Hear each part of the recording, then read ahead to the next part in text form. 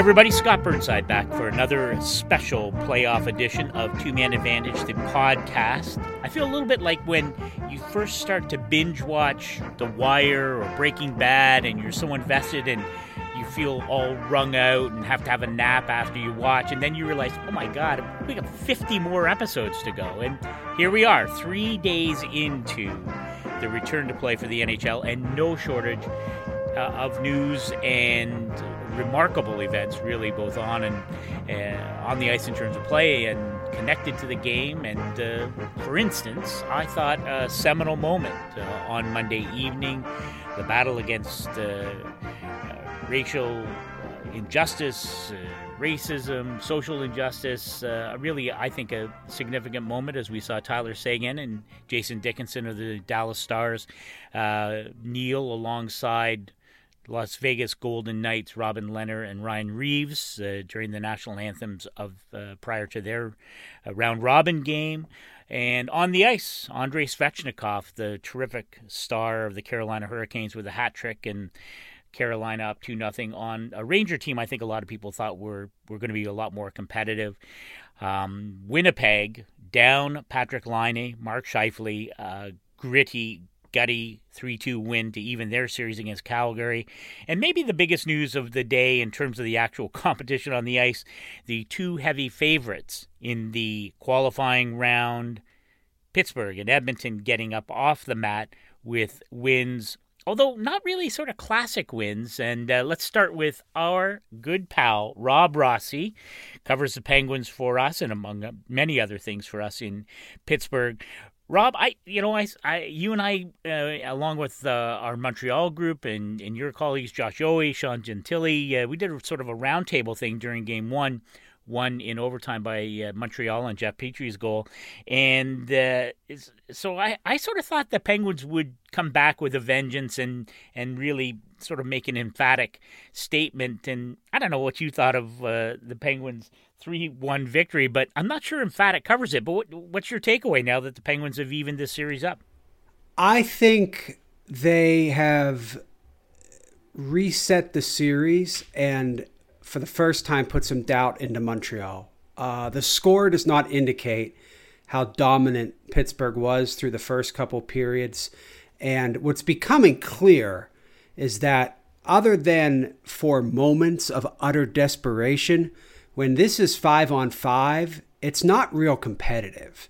But Carey Price is making it that way. Now, I thought Arpam did a great job of conveying, the Canadians are going to have to help Price out at some point, because I'm not sure he can do a whole lot more. But, Scott, I looked at that after 2 periods last night. That was one of the most lopsided metric games I've ever seen. And it was one of those times where the metrics matched the eye test. And look, God help the Canadians if the Penguins ever figure out how to score a power play goal, because they keep taking penalties.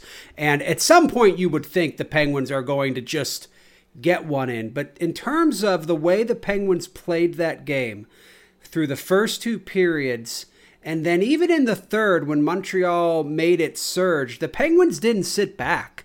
They were still playing hockey, still trying to score. I thought that was a pretty good win for the Penguins. I really did.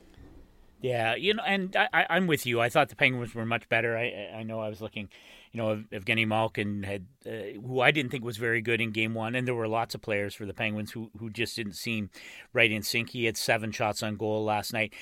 I do think the power play is a curious thing because, and it's not the first time you and I have had this discussion over the years, because at various times during the Crosby era, the Penguins have been you're like, okay, why can't you score every single time you have a man advantage, right? You've got Malkin, Crosby, Letang.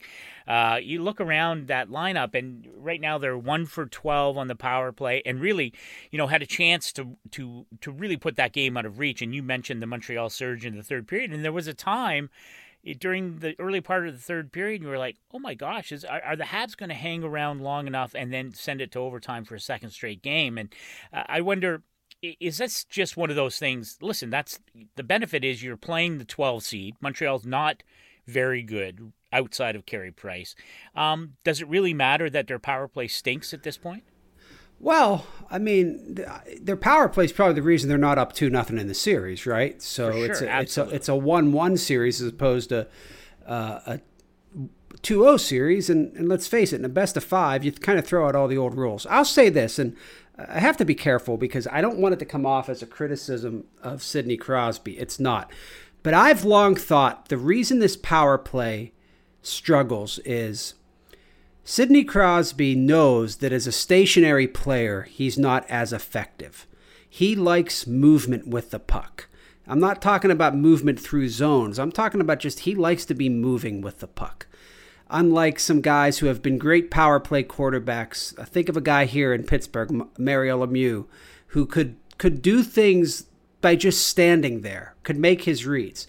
And what you'll notice with the Penguins power play when it's not going well is when the puck comes to Crosby, he starts taking everything with him towards the goal line, sometimes even behind the net. And the wingers start reading off Crosby, which then leaves Malkin and Letang up top as the point men. And they're kind of like, guys, this has gone from a 4-on-3 to like essentially a 3-on-4. Because even as great as Crosby is, once that other forward goes behind the net to anticipate what Crosby might do with reversing the puck, you go even. So the Penguins kind of take away their own advantage. And in a 5-on-3, they have this maddening ability to make it a 3-on-3 because of the same reason. So why they don't just gear everything to Malkin with that one-timer the way Washington does with Ovechkin, I've never understood. It's the simplest thing for them. It's the most effective thing for them. And Malkin played a lot better in Game 2. But if he's able to get one of those power play shots to go in, I think that's just going to give him that little bit more confidence boost he needs to be even better in Game 3. You mentioned, how the Canadians aren't giving Carey Price much help. I was looking at the stats this morning. Shea Weber, Nick Suzuki, who was so good in Game 1, Jonathan Drouin, and the overtime hero of Game 1, Jeff Petrie, all registering 0 shots on goal in Game 2. But I will say this. To me, and we discussed it a lot during Game 1, where, Matt Murray was okay, and you're sort of like, I don't know, and listen, Tristan Jarry, statistically, you could have made a case that he should have started Game 1, was the best goalie on this team during the regular season, although that was 150 years ago. I thought Matt Murray last night stopped 27 of 28, but just to me was so calm, and you're like, okay, yeah, this guy's won 2 Stanley Cups. There is throw the stats out. At some point, you just have to accept, all right, he gets it, and I think they're going to be okay. And I wonder if you felt that way or any differently about Matt Murray after Game 2 or not. I've always thought Matt had this in him. It was a question of could he tap into it and find it again. When Matt is at his best, he's an unspectacular goaltender. He is a puck tracking genius. He might be a truck packing genius too. I don't know, but he is actually. I read that. Yeah. He's the best goalie I've ever seen when he's on his game at just seeing the puck. I'm not even talking anticipating, just seeing the puck. And when he's doing that, he's usually playing atop his crease and making himself big, and he's huge. And when he's playing well, the puck just has a way of hitting him. And if you go back and watch that game again, I guarantee you're going to see it looks like the Canadians are just sort of hitting him with shots. And if you're a Canadian supporter, you're kind of going, guys, what are you doing? Well, the goalie's doing that to them. And, Carey Price last night played one of the best games of goal I've ever seen against a Penguins team that I've covered. Truly.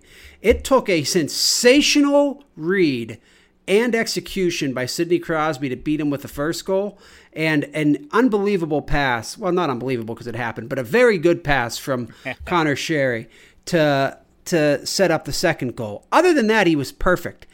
But you know what? Took a really good, force of nature goal to get past Matt Murray, and I thought he was every bit as, if not Price's equal in terms of quantity, in terms of quality.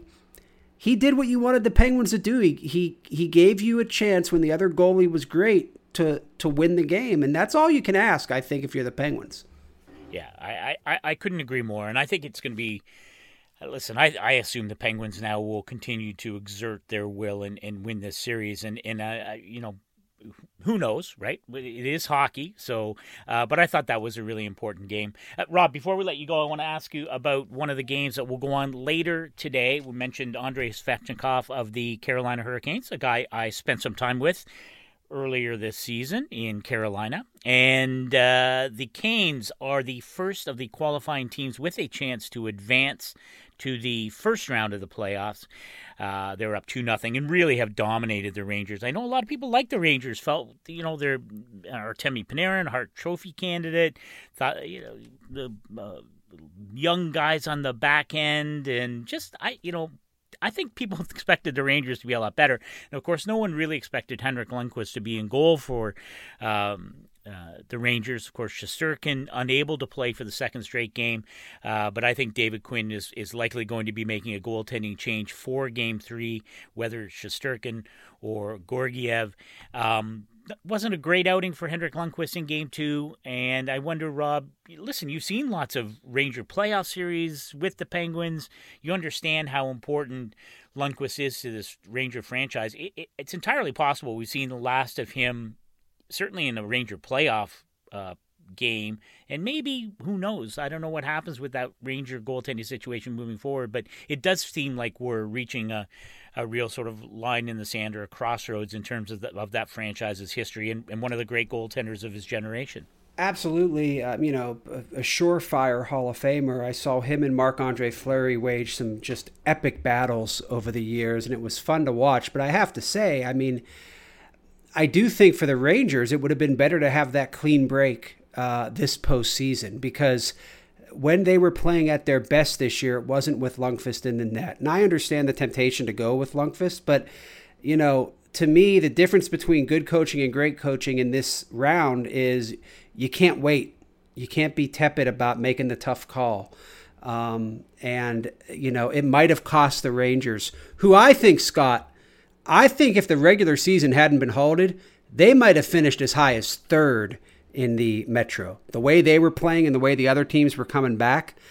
But if this was the end for Henrik Lundqvist, it's a shame he never finished it with a cup run, because I think he did more for the sport of hockey in the New York area in terms of making it mainstream than anybody since Mark Messier. And if nothing else, that's a pretty damn impressive accomplishment. Well said, my friend, well said, as always. And as always, you should be reading Rob Rossi at The Athletic Pittsburgh, and you can follow him on Twitter at @real_Rob Rossi.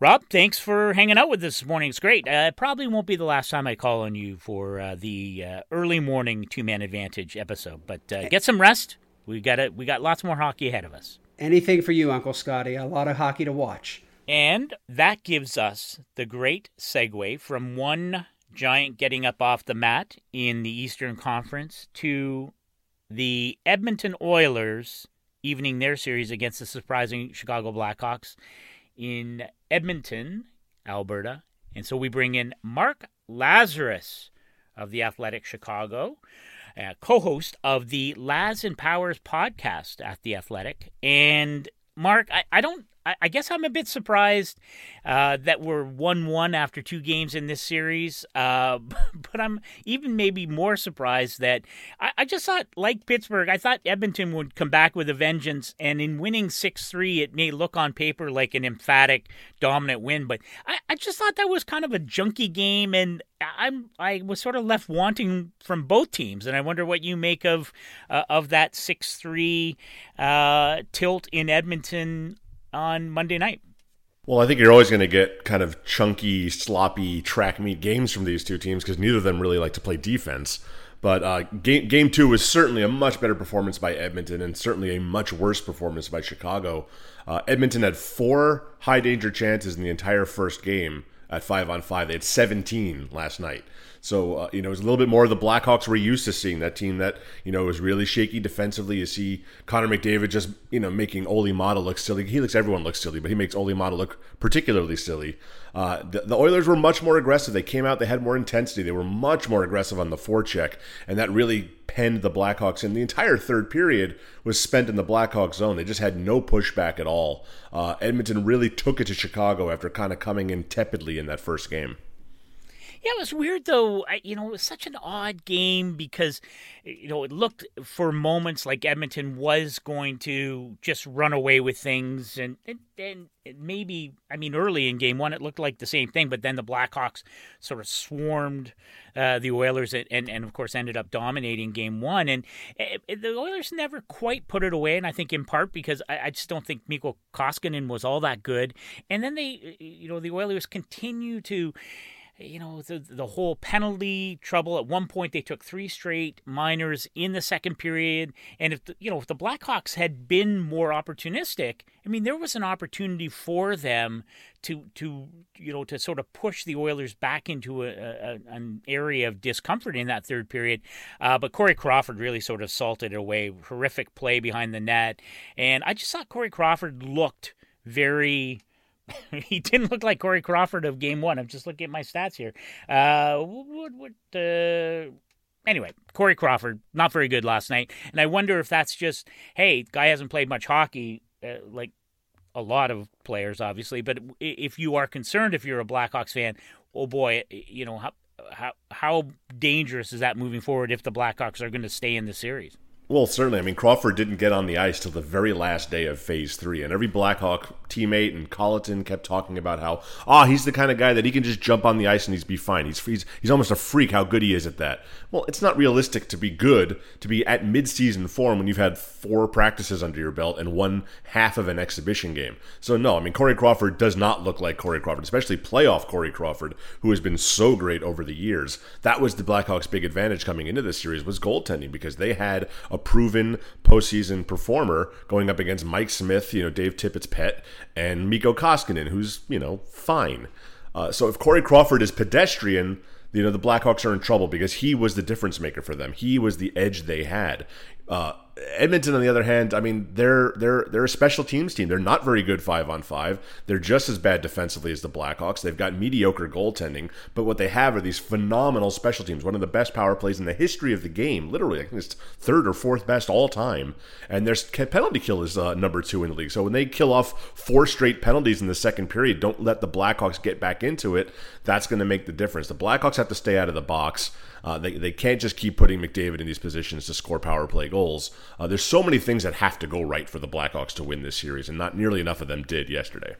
Yeah, I think you're right on there. And actually, Corey Crawford allowed 6 goals on 35 shots. See, I did make some notes here this morning. I'm not just, just not making this stuff up off the top of my head. So, all right, I want to move on briefly, touch on a couple of other things. I don't know if you had an opportunity as you prepared for last night's the last game of 6 yesterday with the Blackhawks and the Oilers, but I was so intrigued by the whole Winnipeg-Calgary dynamic, and of course Paul Maurice really going after Matthew Tkachuk and the loss of Mark Scheifele, and of course Patrick Laine also not playing. I thought Calgary looked kind of like Calgary in the playoffs last year when they decided, listen, when good things happen to us, we really have to mess this up, and really failed to take advantage of a Jets team that were reeling after game 1. And the Jets hung around and ended up with a 3-2 win. I thought that was a pretty gutsy effort from a Jets team that you wouldn't have been surprised if the Flames had come in and really put the foot down on them, and it didn't happen that way. Well, we're in the process of moving, so I did not get to watch all of that game. But that's been the Jets all season, hasn't it? The Jets were supposed to be awful at the start of the year. They had no defense. They just kind of kept hanging in there. Injuries, Dustin Byfuglien. They just kind of kept, we call them waiting for the bottom to fall. You would watch all the analytics guys, and usually they're right on the money with a lot of these things, but they kept expecting Winnipeg to fall off a cliff, and they just never did. That's a scrappy, good team with a ton of high-end skill, and Connor Hellebuck's one of the 2 or 3 best players in the league this year. It's a shame he's not a Hart finalist because he belongs in that conversation. He's been so instrumental in getting him to this point at all. Winnipeg, they should be bad this year, but they've been pretty good, and it's really a mark of good coaching and just a great character and just a couple of really high-end guys that have kept them in there. Okay, so not just because I took the Flames to win this series, sort of running against type, but I was like last year. I thought they were the best team in the Western Conference. They play again this afternoon East time, 6:45 Eastern time. Do you have a gut feel? Like, which way does this go? Is that one of those games that the Jets, they run on adrenaline, they win one for the guys that weren't there, especially after the controversy made up or real over the Scheifele injury, and that's it? And the Flames regain control of this? Or what do you make of it? I always lean in favor of goaltending, and I'll take Connor Hellebuck over Max Talbot. Or Cam Talbot, excuse me. I'd take him over Max Talbot, too, although I would definitely take him over Max Talbot, yeah. Good lateral movement from Max. Calgary is just a team that I can't get behind. I've never been that inspired by that team this year. They're just kind of there. They're pretty good. They probably should be better. But when it comes to the playoffs, I'm always going to side with goaltending, and I'll say Connor Hellebuck over almost anybody in the league right now. They say that's why you're a true pro, Mark. It's so great. You distilled it perfectly. It'll be fascinating to see 6 more games on tap today. Thank you for getting up early. I know you're moving. It's a lot going on, but excellent work this morning. And you should always read Mark's coverage at The Athletic Chicago and subscribe to the Laz and Powers podcast at The Athletic. And you can follow Mark at Mark Lazarus. Go with your day. Be well. I'm going back to bed. Thank you, brother. It's always good to catch up with you. You too, Scotty. All right. Here we go towards the end of yet another morning edition of Two Man Advantage. We're going to have Pierre LeBrun. He's returning. He's like the prodigal son. He'll be on for a regular appearance on Two Man Advantage on Wednesday.